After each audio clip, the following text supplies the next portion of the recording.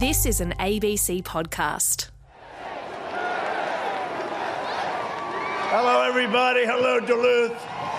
In late September, Donald Trump held a rally at an airport in Duluth, Minnesota, just south of the Canadian border. 34 days from now, we're going to win Minnesota. We're going to go and win 4 more beautiful years in the White House and do more. It was raining. The temperature was close to freezing and a stiff wind blew across the airport tarmac and into Air Force One, parked behind the president's stage. The president threw hats into the crowd. I brought those hats out here because Minnesota's a little on the windy side. Trump spoke for 45 minutes to the tightly packed crowd. Really enjoyed last night's debate with Sleepy Joe. And finished with his traditional 5 promises. We will make America strong again. We will make America proud again. We will make America safe again. And we will make America great again. Thank you, Minnesota. Go out and vote. He danced around the stage to the Village People's song YMCA for a bit and then got back on the plane. On board, there was a problem. Hope Hicks, one of Trump's closest advisors, had developed a blocked nose and a cough. There was concern that she might have COVID-19. She was sent to the back of the plane. Trump went to sleep. The following day, Hope Hicks tested positive for the virus. Trump heard about this, but nevertheless flew to a fundraiser in New Jersey. He shook hands, he had conversations, he interacted with more than 100 people. When he got home, he called in to his Fox News friend Sean Hannity's TV show. By the way, some news broke earlier this evening. Hope Hicks, who's worked for you a long time, is tested positive for coronavirus. Do you have any update on her? She did test positive. I just heard about this. She tested positive. And I just went out with a test. I'll see what, because we spent a lot of time, and the First Lady just went out with a test also. Actually, he and the First Lady had already tested positive. The following morning, the President was short of breath, tired, and had a fever. He flew by helicopter to Walter Reed National Military Medical Center. Across the road from the hospital, Dr. Anthony Fauci, one of Trump's chief medical advisors, watched through the window of his office as the president's helicopter landed. He was unsurprised that the virus that had killed more than 200,000 Americans had finally reached the president. I'm Matt Bevan, and this is America If You're Listening, a podcast about how Donald Trump changed the United States and the world. Today, how the president who promised to make America great again spent more effort fighting Fauci and the mechanisms meant to protect Americans from a virus than he spent fighting the virus itself.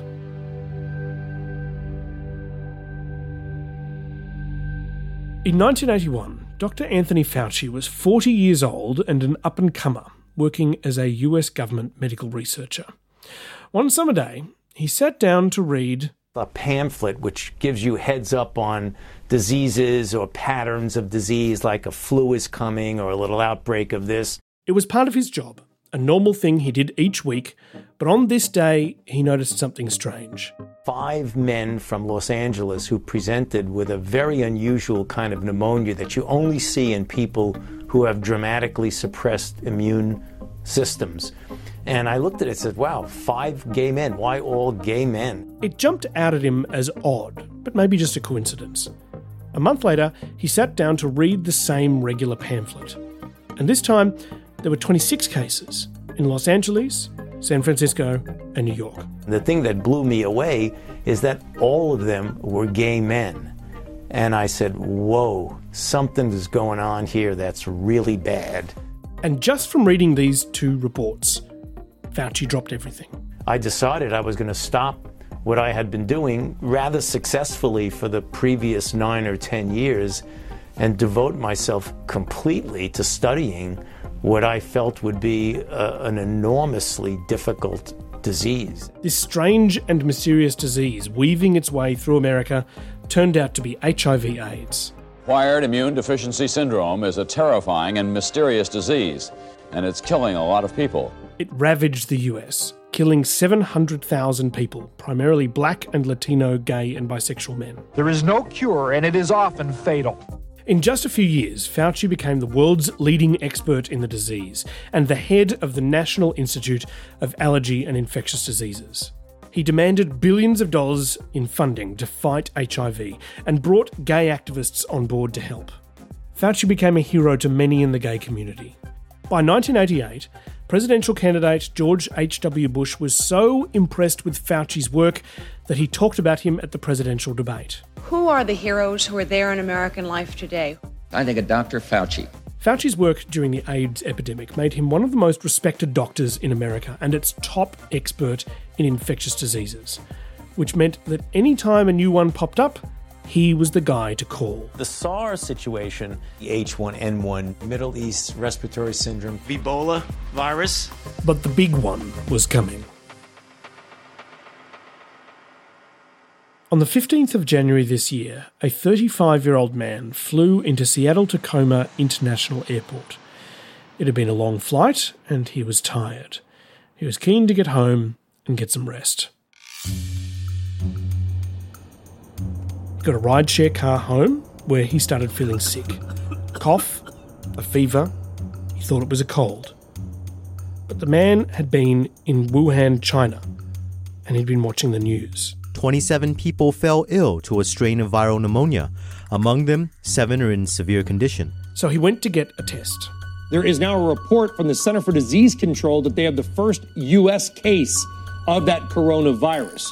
It's in Seattle. I'm just getting word in my ear. This man was the first confirmed case of coronavirus in America. He was America's patient zero. On the last day of January, America reached a crucial point. They had 7 cases of COVID-19, all connected to China. The president, Donald Trump, was presented with a choice. Fauci and other top advisors went into the Oval Office to meet him and said it was probably time to stop flights coming in from China. Trump agreed. When we went in and said, we probably should be doing that, and the answer was yes. Trump would later insist it was his idea. Whoever's idea it was an essential step. Trump knew it would cause economic problems, but he had bought the US some time. The shutdown of travel from China slowed the number of new cases arriving in America. It was a good first step. The second step is where things started to unravel. As February began, every other developed country did what you're supposed to do if an infectious disease is starting to spread around the world. Test people, isolate the people who test positive, and trace their contacts. You achieve this by making sure you have a working test for the virus and can get it to as many people as possible.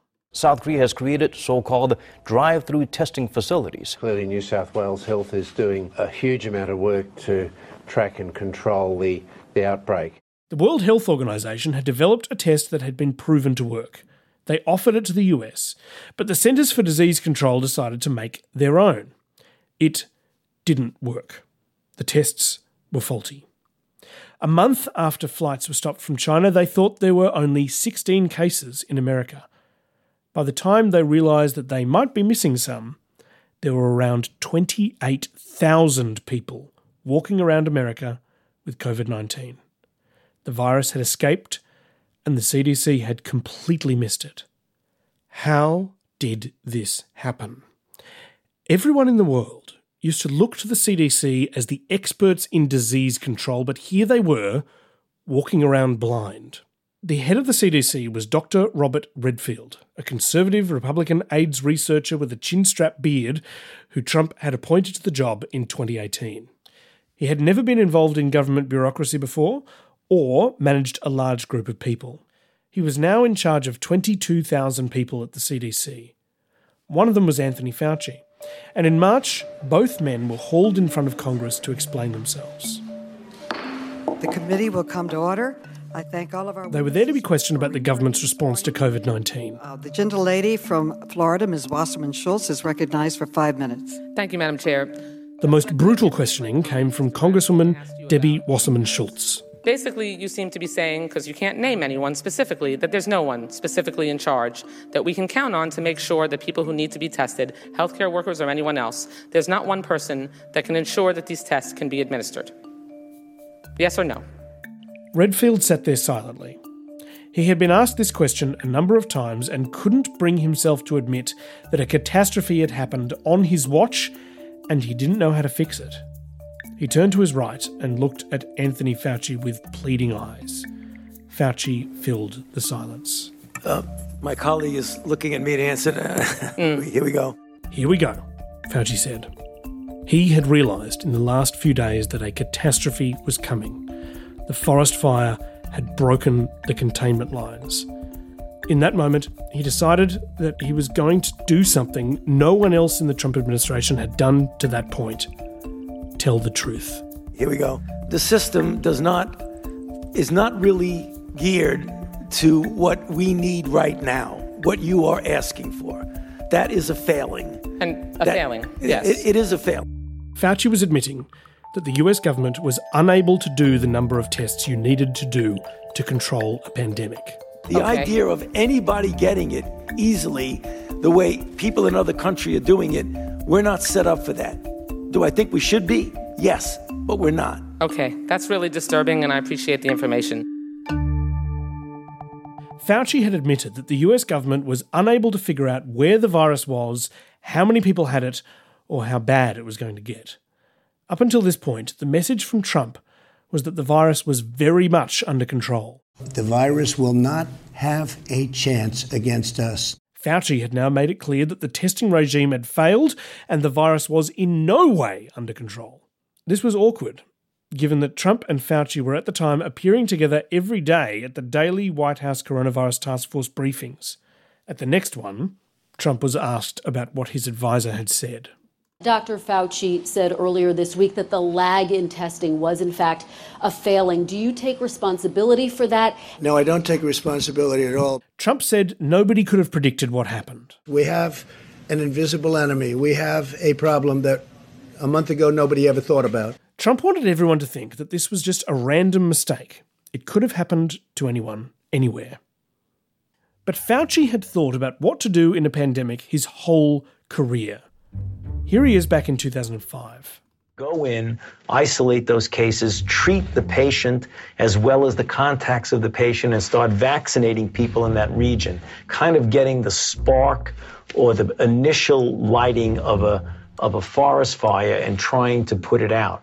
However, once it starts to spread outside of the community, and unfortunately that's a very big risk in this era of jet travel, once it gets out of the contained area, then it's going to be very, very difficult to put the little fires out. Then that's when you get a pandemic. In 2005, President George W. Bush had thought about it when bird flu was a worry. But if we wait for a pandemic to appear, it will be too late to prepare. And then Barack Obama thought about it when Ebola struck. There may and likely will come a time in which we have both an airborne disease that is deadly. So people had thought about it. But what did they do about it? Bush and Obama set up infrastructure inside the federal government, which was supposed to swing into action quickly if a pandemic was ever detected. But Donald Trump was elected on a platform of draining the swamp, getting rid of all the old ways of doing things and starting new. And that meant a new way of running the government. How do you know when to fire someone?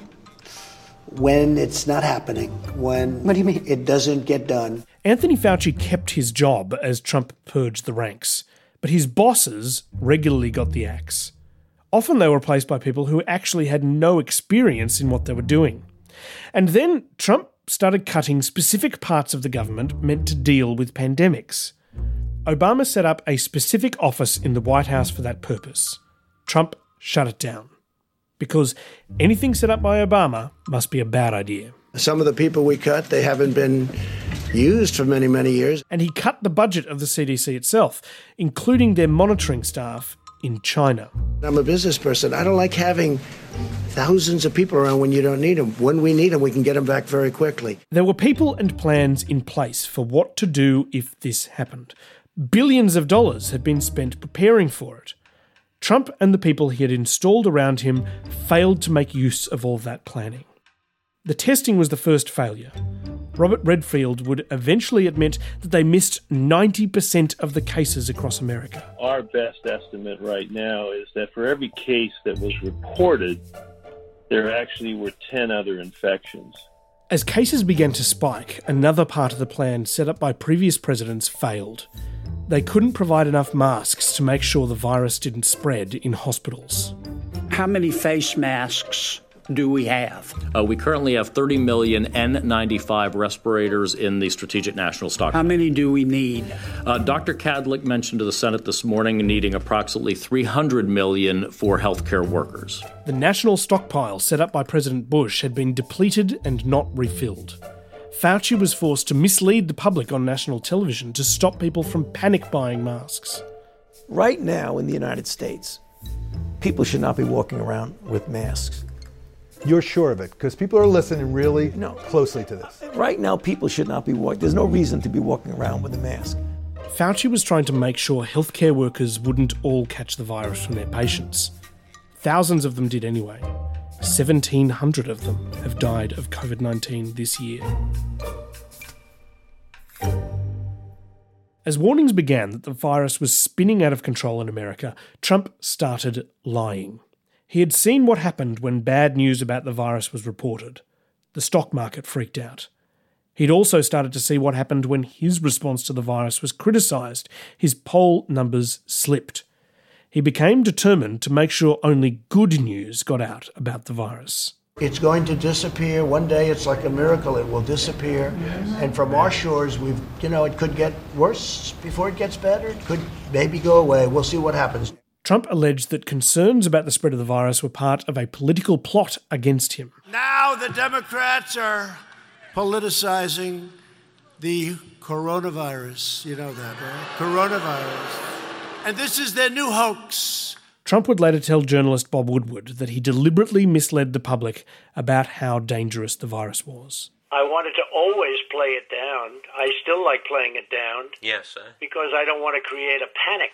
When it became clear that a panic was going to happen whether Trump liked it or not, he started to pretend that the problem had been solved with an amazing drug called hydroxychloroquine. It's a drug used to treat malaria. Trump had the impression it might work for COVID-19 too, but if not, who cares? The nice part is it's been around for a long time, so we know that if things don't go as planned, it's not going to kill anybody. As Trump made this speech, Fauci stood next to him. When it was Fauci's turn to talk, he stood at the lectern and Trump watched as the doctor made it clear that what the president was saying was not based on any science. Are you going to use a drug that someone says from an anecdotal standpoint, not completely proven, but might have some effect? Fauci fact-checked him live on national TV. My job is to ultimately prove, without a doubt, that a drug is not only safe, but that it actually works. Later, he stated it more forcefully. Hydroxychloroquine is not effective in the treatment of coronavirus disease or COVID-19. But it was too late. Around the world, Trump's supporters said that this was the solution which would defeat the virus. That studies show hydroxychloroquine, given early, saves lives. And that the only reason it wasn't being widely prescribed was because doctors didn't want Trump to be right. So what is the story? Demonise Trump and demonise hydroxychloroquine. But it wasn't the only half-baked therapy Trump suggested could cure the virus.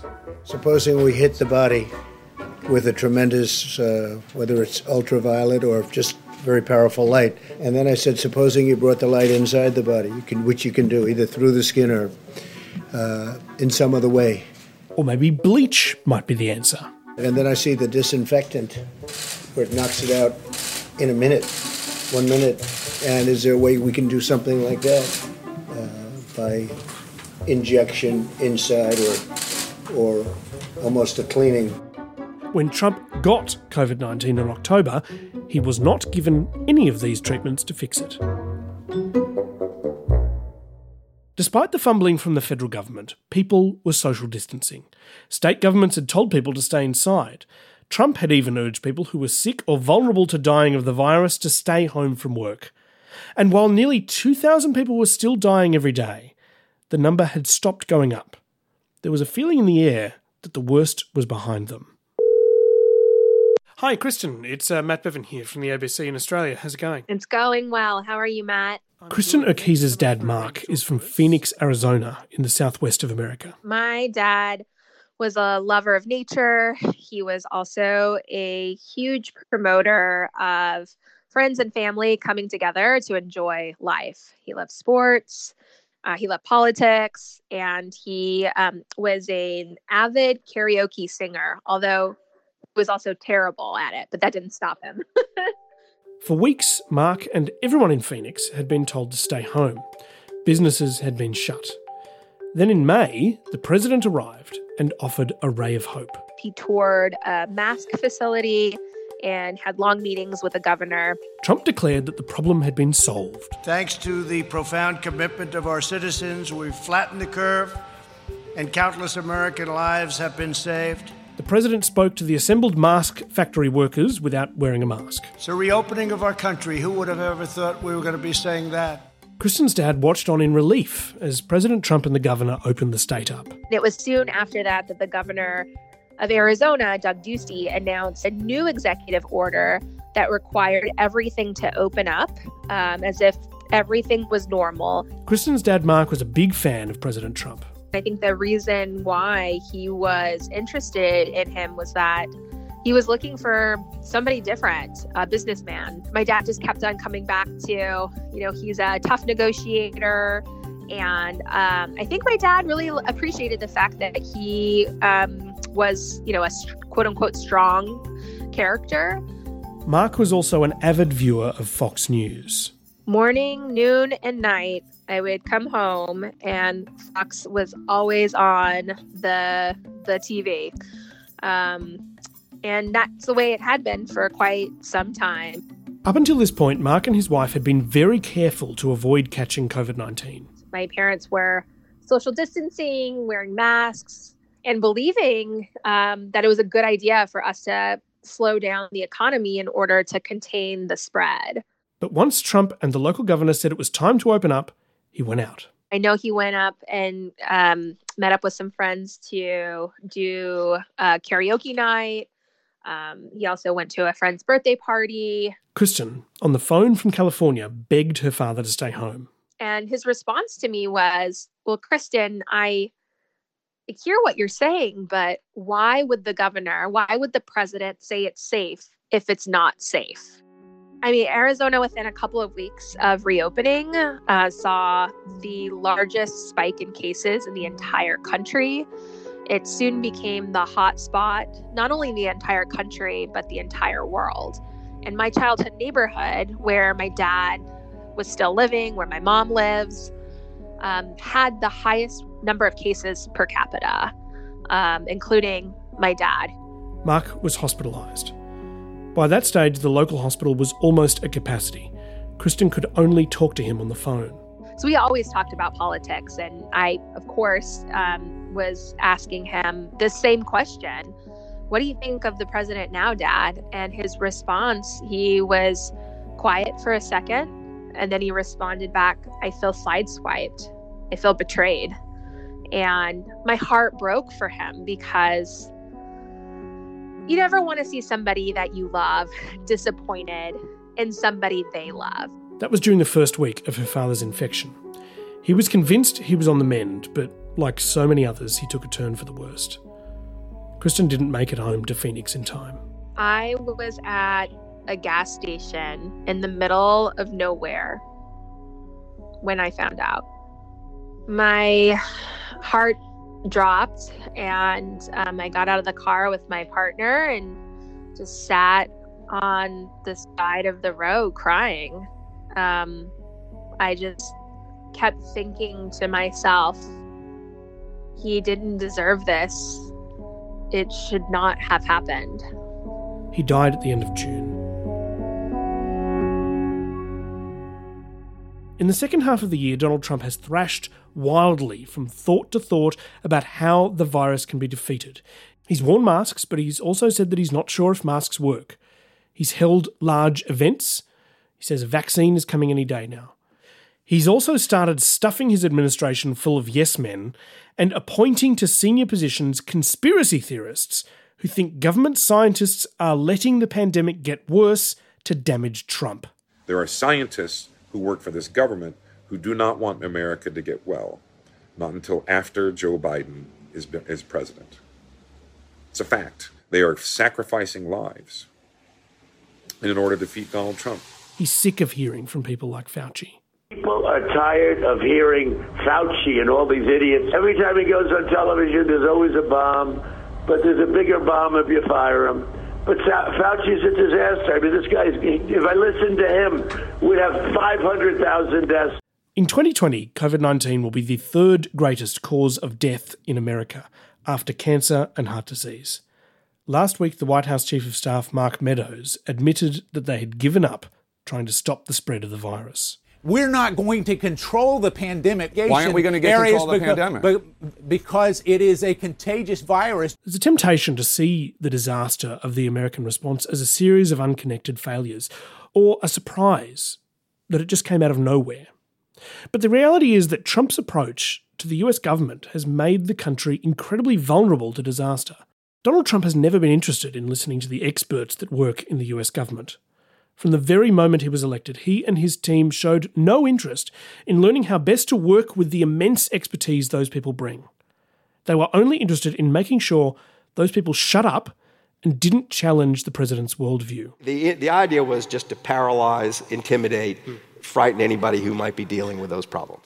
See, the US government has thousands of people like Tony Fauci, whose job it is to protect Americans from things or warn them that something bad is coming. Plane crashes, climate disaster, nuclear accidents, a poisoned food supply, hurricanes and tornadoes. It just happened to be a global pandemic. But it happened under a president uninterested in leading Americans through it.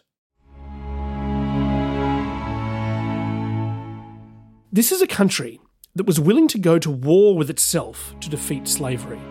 This is a country that defeated Germany and Japan by manufacturing more military equipment than anyone thought possible. We shall produce 60,000 planes. This is a country that decided less than 60 years after the invention of the first aeroplane that they would strap 3 men to a rocket and fly them to the moon. We choose to go to the moon in this decade and do the other things, not because they are easy, but because they are hard. This is a country that stared down the Soviet Union. Mr. Gorbachev, tear down this wall.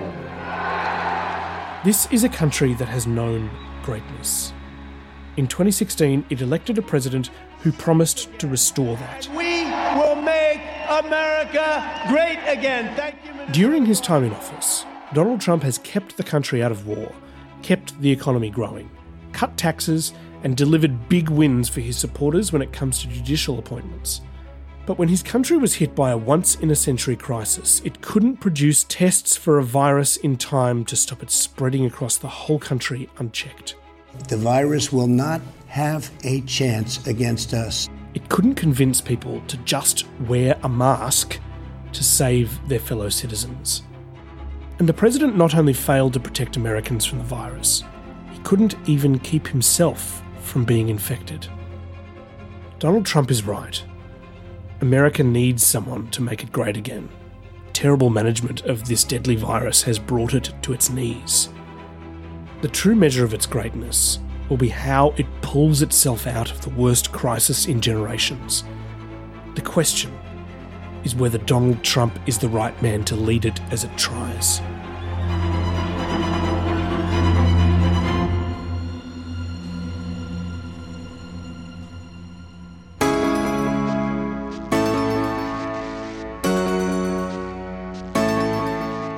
America, If You're Listening is written by me, Matt Bevan, and produced by Yasmin Parry and Will Ockenden. Our managing editor is Tanya Nolan. The podcast has also been made possible by our test audience, Katie Cassidy, my family, and my wife Rachel, who I can't thank enough for her support. She has had to do without me for many, many nights as I wrote and rewrote each episode. And thank you so much for supporting this podcast over the last 3 years as well. This season is the culmination of 4 years' work for me, and the great support we've got from you, sharing it among your family and friends, has made it our most successful series so far. We hope to be back in 2021. Thanks for listening.